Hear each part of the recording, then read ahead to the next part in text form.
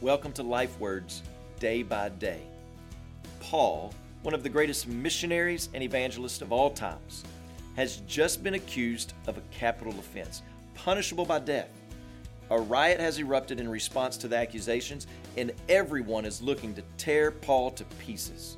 So Paul is scooped up by a Roman tribunal, and as he's being taken away to the police station, he asked if he could have a moment to speak a word to that raucous crowd.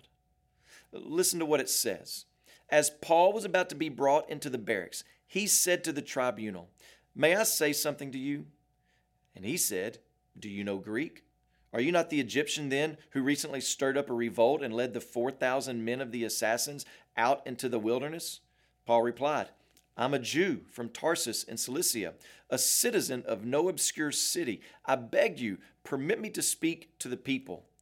And when he had given him permission, Paul, standing on the steps, motioned with his hand to the people. And when there was a great hush, he addressed them in the Hebrew language, saying, "Brothers and fathers, hear the defense that I now make before you." And when they heard that he was addressing them in the Hebrew language, they became even more quiet. Paul was a brave man to want to speak to these people who wanted to kill him. But the deeper reason why they wanted to kill him is very important. There was this dramatic shift that had taken place in Paul's life that did not sit well with the people. And it's this shift that Paul wants to explain to the people. He wants to give a defense of why he lives his life the way he does. And in this defense, he shares the gospel. If we pay attention to the rest of the text, we can see a pretty useful outline of how to give our own defense for why we live our lives the way we do.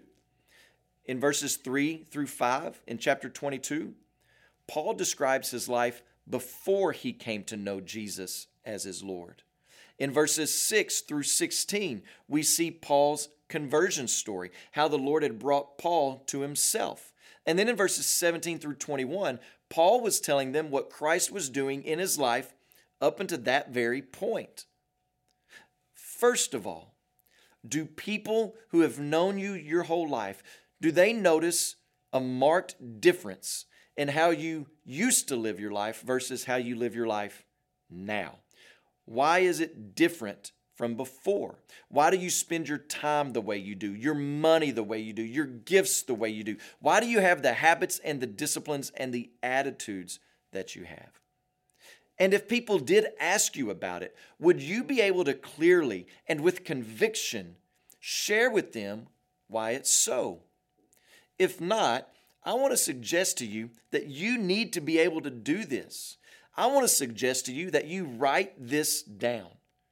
What my life was like and filled with before Christ. And then just describe that. And then write down how Jesus drew you to himself by his grace through faith. And then what identifiable difference it's making in your life today. Be willing to let people hear the defense of your life. As you pray today, please remember Anders Lee and his family, our missionaries in Mississippi. And also remember the English Life Word broadcast throughout Canada, South Africa, and the United States.